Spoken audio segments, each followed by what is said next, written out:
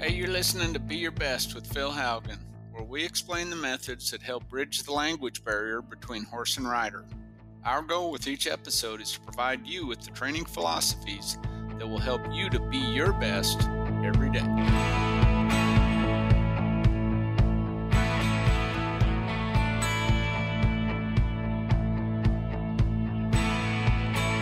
Hey everybody, thanks for joining me for this week's episode of Be Your Best Horsemanship. This is Phil Haugen coming to you from the bunkhouse. A couple things I want to talk about, a couple private clinics that we had one group of 3 here this last weekend, and then Monday I flew to Phoenix. I had a private clinic there for 2 days and then flew back, and so it's been a really good week. Been kind of a busy week, but it's been, anytime I get to work with those caliber of people, it's just it's just a joy and a blessing. I tell you, I talk about it all the time, but the people in this industry are such hard workers. And I'll give you an example. First of all, I'll talk about the clinic here this last weekend. We have Preston and Alyssa and Jessica, and Preston Kafka is married to one of our dear friends. I've known her since she was just a little bitty girl, Bailey Ray. And Preston runs the cow herd for Frontier Rodeo, and really a great human being, but good cowboy. And at the same time, here's a guy that's got a good job, got a good career, and he's trying to get better. And the whole time he was here, they were calving heifers, and Bailey Ray was calving while he was here, and he had to be on the phone helping her some, guide her a little bit. And I was thinking about that, and of course she's very capable, or he wouldn't have been able to leave. But they've got all that going on, and he's still taking the time to come here and spend 2 days to progress his horsemanship, because he gets the opportunity to ride a lot, and he's always training a horse. And the ranch has some horses that he rides and trains, and for a period of time. And it goes back to that simple concept: as long as you're willing to learn and you're willing to work, you'll continue to get better. And that's something we talked a lot about at both clinics, is being willing to learn and willing to work. As long as you have those two things, you're going to continue to progress. And just like Jessica is working on training her horses and riding customer horses, and that's her dream and passion, and she'll get there. There's no doubt. She had a great work ethic. Big change in her and her horse over 2 days. Alyssa, same thing with Alyssa. Alyssa has her own business. She had a 1-year-old. Her parents actually came with her to the clinic so that they could take care of the baby, and so she could ride for 2 days. A tremendous commitment to getting better. I mean, when you have that kind of commitment to getting better, you're going to get better. And that's how people in this industry are. There were 3 in that private group, and it was a really, really enjoyable 2 days. We got to work on a lot of different fundamentals with the small group. We got through a lot of it, in a short amount of time. You can cover a lot. Out there in Arizona at Wickenburg, I was at Bobby Brooks's. Bobby had me come out, and her and Dane Livingston and one of their employees, Kylie, and Bobby's mom rode with us. And kind of the same thing. They're really busy. Bobby and Dane are real busy. Kylie's busy. Bobby's mom, Orla May, she's retired, but she still rides, and rides really good. They made a commitment of time and resources to have me come out, and we spent 2 days riding, and we went through a ton of foundation horsemanship principles. And this is a very, very advanced group of riders and competitors. And the biggest thing with competing at a high level is understanding the importance of slowing down and reinforcing that foundation,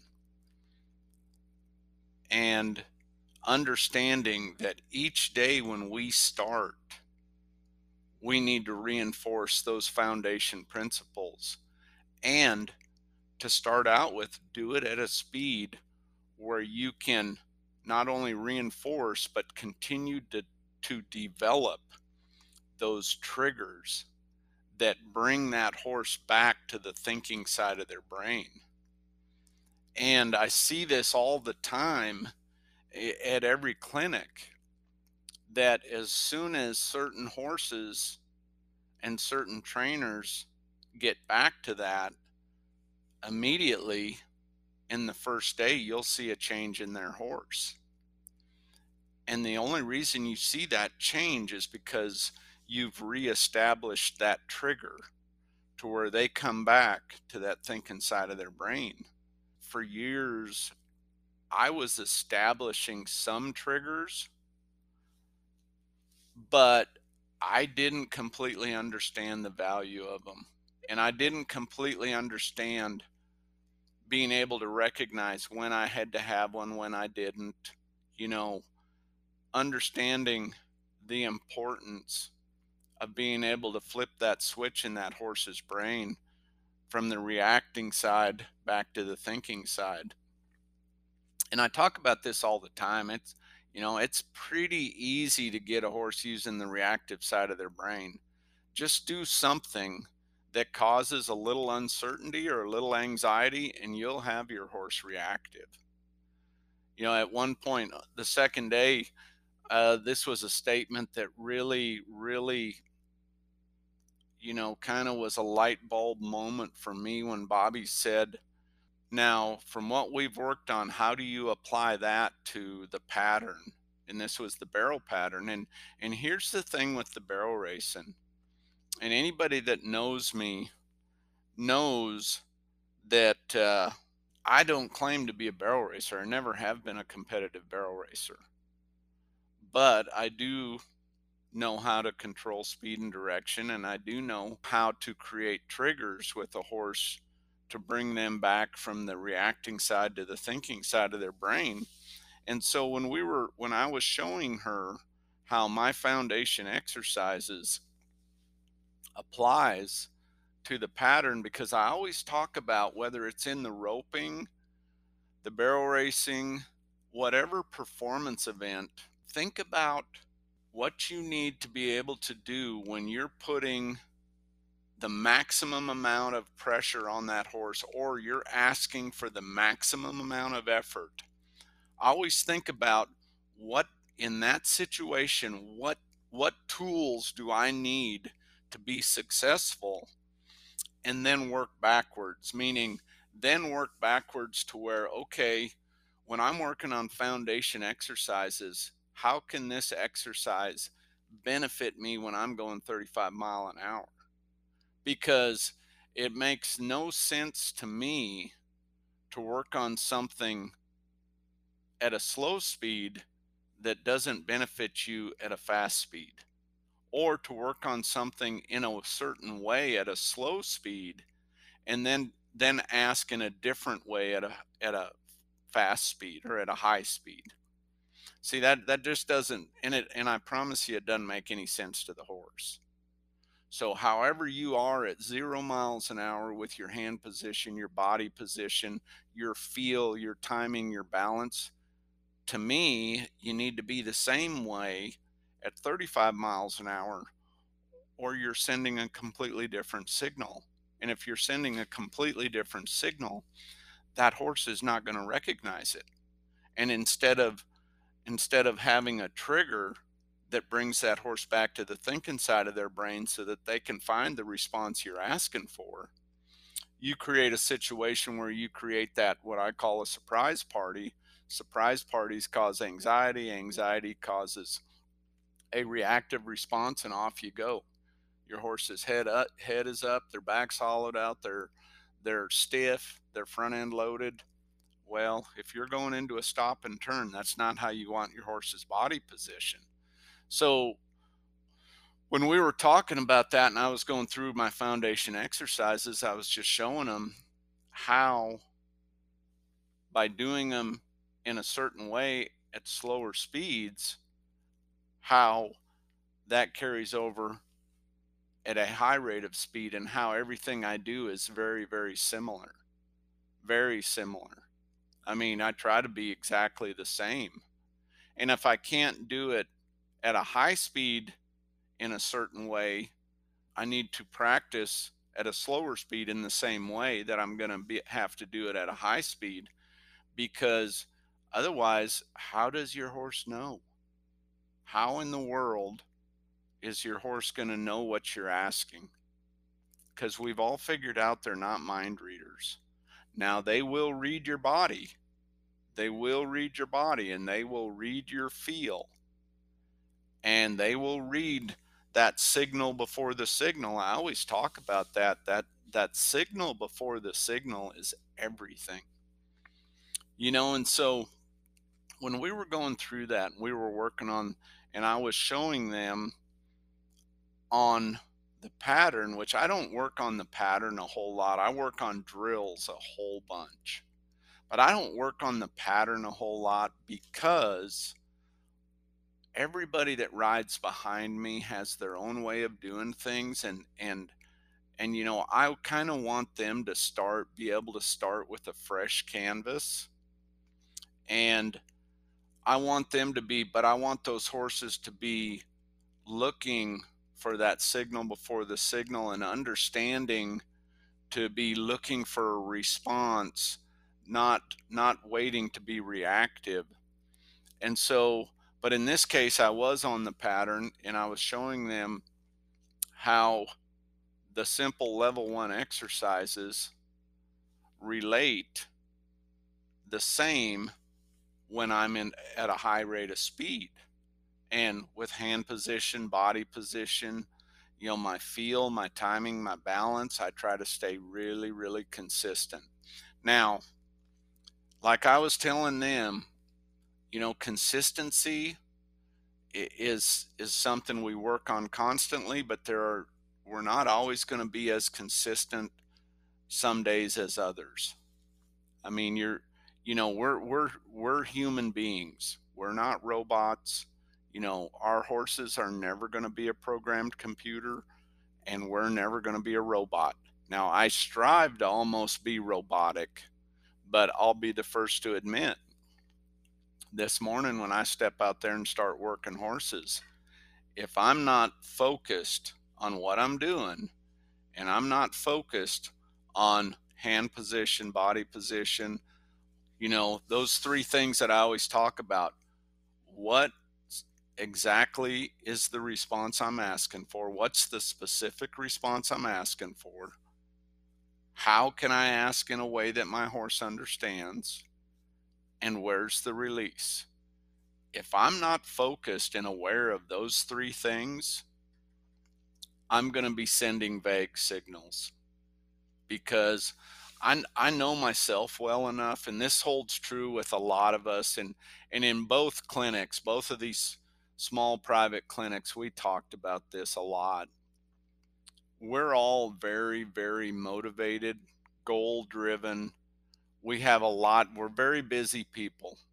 And just like I was telling my wife this morning, I know that there's times when I could even be busier, but there's got to be times where you kind of rest and reload and reset as well. And, you know, we're very motivated and very driven, but at the same time, we got to be smart enough to slow down and be clear with our communication. And I really hope that's one of the big things that the trainers I get to work with, I hope that's what they come away with when they leave one of my clinics, whether it be public or private, because that's what I had to learn. There were definitely times in my training where I was way ahead of my horses all day long, and I probably did more harm than good. And like everybody that listens, everybody knows this about me. I wasn't born with any special skills. I wasn't born with some quirky, connection to horses, by no means. I mean, at one point I had a horrible connection with horses. But, everything I share with you is things I've learned through the years of experience, things I've learned through the school of hard knocks, things I've learned through failures. And, and my hope is that you can benefit from it. And I really think you can. And that just goes back to, that goes back to what I talked about at the start of this podcast and what I talked about with both of these groups. It's all about willing to learn and willing to work. I tell every group of trainers that I'll be honest with you, and I don't want this to sound cocky at all because I'm not cocky, but there's no doubt in my mind I can help you to help your horse, you and your horse reach your potential, whatever that potential is. Now I can't overcome genetics. I can't overcome your horse can only run as fast as they can run. Your horse is only you know, only as athletic as they are, but there's no doubt in my mind I can help you reach your potential and help your horse reach their potential. But to help you both reach your potential, there's no doubt in my mind I can do that. But like I tell everybody, I can't do the work for you. I mean, it used to be everybody, and I did this for years. I rode every horse at every clinic, and I think there was some benefit in that. Probably. I mean, I think at the same time, sometimes I was making it frustrating for the trainers, and because I might be able to get on and do something they were struggling with. So then I think it was almost demoralizing sometimes for them or frustrating for them, you know. But at the same time, I've quit doing that because we all got to do it. We got to make up our mind we're going to do it and we're going to get it done. And if like with your horse, there's a chink in your armor, meaning there's a weakness that we need to work on, that you need to figure out. Here's the thing, you need to figure it out. We need to go do whatever we got to do to figure it out. It's the same thing with me. I mean, if I've got a horse that's really struggling, and I've got one right now that kind of is, I've got to be better. I've got to figure out what part of my foundation program I've got to be better at communicating so that that horse gains some confidence through consistency, through my consistency, and understands the responses I'm asking for. And I need to build that horse's confidence instead of keeping on doing the same thing and then having that horse start to lose confidence or associate everything I do with anxiety. And that is such a huge deal. It's such a huge deal for all of us. I've thought a lot about, I always like to give myself 3 or 4 days before I do a podcast after a clinic. And in this case, I basically had two right in a row. I had one travel day where I was flying out to Phoenix and then went to Wickenburg. I always think back on the clinics I always think back on the challenges. I think back on the progressions. And, I'm dealing with people that are trying really, really hard. And sometimes the trying really, really hard is what's holding you back. Sometimes the letting up and slowing down. The morning of the second day of every clinic, we have a roundtable discussion, and we go around, and if anybody has a question, a comment, or they had a light bulb moment, we talk about it. And I know Dane, who's a real talented horseman, a lot of experience. That was one of the comments he made. He said, I need to slow down. I need to slow myself down and let my horse find the answer and give myself time to provide the release so that my horse knows there's a release. Something as simple as that, what it will do is by slowing down, it will speed up your progression considerably. Now, when I say that, that doesn't mean that I don't ever put the heat on a horse and push them out of their comfort zone and find out where we're at, because I do that. In fact, I do that almost daily. But I do that at a time where I've set that horse up for success as well. I've worked on reinforcing those foundation principles. I've worked on reinforcing those triggers to bring that horse back to the thinking side of their brain and find that nice soft response. And all day, your whole training process, during the training process, it's almost like there's somebody standing over there and randomly flipping the switch on off, light switch on off, on off, on off. And then it might be off for a while and then on for a while, off for a while. That's how your horse's thought process goes: thinking, reacting, reacting, thinking. You know, during that process, it is so important that you develop those triggers to where you can control that when you need to. Because I've always talked about this: when I have a horse being reactive, and I know this for a fact because I've been doing this for a long time. And when a horse is being reactive, until I can get that horse back using the thinking side of their brain, I can't train them. I can't progress them in their training. Now, once you get to where you can do that, what happens is the training process progresses so much more consistently and so much more smoothly. It's like my dad told me a few years ago when he was here, and I was telling him I enjoy what I'm doing now more than ever. And he said, it's because you get twice as much work done with half the effort, and it's really, really true, you know, but the whole key to that was understanding how important it was to slow down and help my horse use the thinking side of their brain to find the response. Because until they're using the thinking side of their brain, they're not going to find that soft, willing response.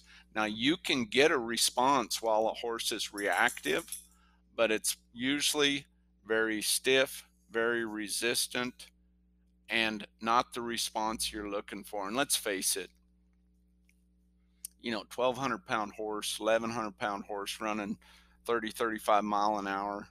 If that horse isn't looking for that doesn't understand, I guess I should say, the soft, willing response that you're looking for, at best, you're just going to be in the middle of a big tug of war, right? And which brings me to understanding how important collection is. Lateral and vertical softness. Collection is everything. Everybody listening to this, and I'm not going to say everybody, but I guarantee you probably 99.5% of us need to continue to improve collection. I mean, collection cannot be too good. Lateral and vertical softness. And I used to work on, I was always good about working on those two individually, but now I work on them together too. Like now I do a lateral bending exercise that where a horse has to soften laterally and pick their rib cage up. And I tell you what, you just can't do that exercise too much. You just cannot. You cannot have that horse too soft in that rib cage. You cannot have that horse, you know, to where when you pick up on that bridle rein and their head comes down and back, when you're negotiating any kind of a turn, that buttery soft feel in their rib cage, that for me, that's everything. And in the performance events that the horses I ride compete in, and that's mainly the barrel racing and the roping.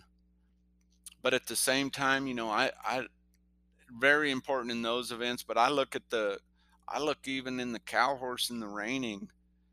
Those horses are so good in the rib cage, and we talked about this a lot to the barrel racers and to the ropers. But in the barrel racing, you just can't have that rib cage too soft. I mean, you've got to have that softness in that rib cage, because that's what connects the shoulders and the hindquarters. And you just have to have that. So, those are just a few things I wanted to talk about this week. I want to send a shout out to those last two private clinics, Preston, Jessica, Alyssa, Bobby and Dane, Kylie, Orla May. I want to thank them for their time, their hospitality. It was just a wonderful experience out there at Wickenburg, and I love Arizona in the fall, winter, and spring. And and to the group that came to the house here and spent a couple days, I appreciate their time, and I appreciate all you listeners. I appreciate all the feedback too. We get a lot of feedback of how something that we've talked about has helped, and that's my main goal with this, is that it helps others. So have a great week of training. Have a blessed week of training today and every day. Always strive to be your best.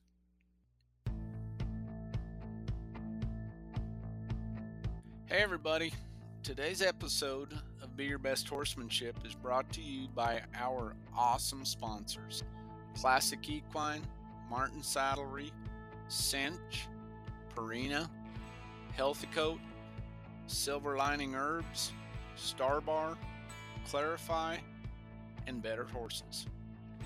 These brands have been a part of our program for many years, and their products continue to play a very important role in the success of our performance horse training program. To support these brands, please head over to philhaugenhorsemanship.com and click on our sponsors tab.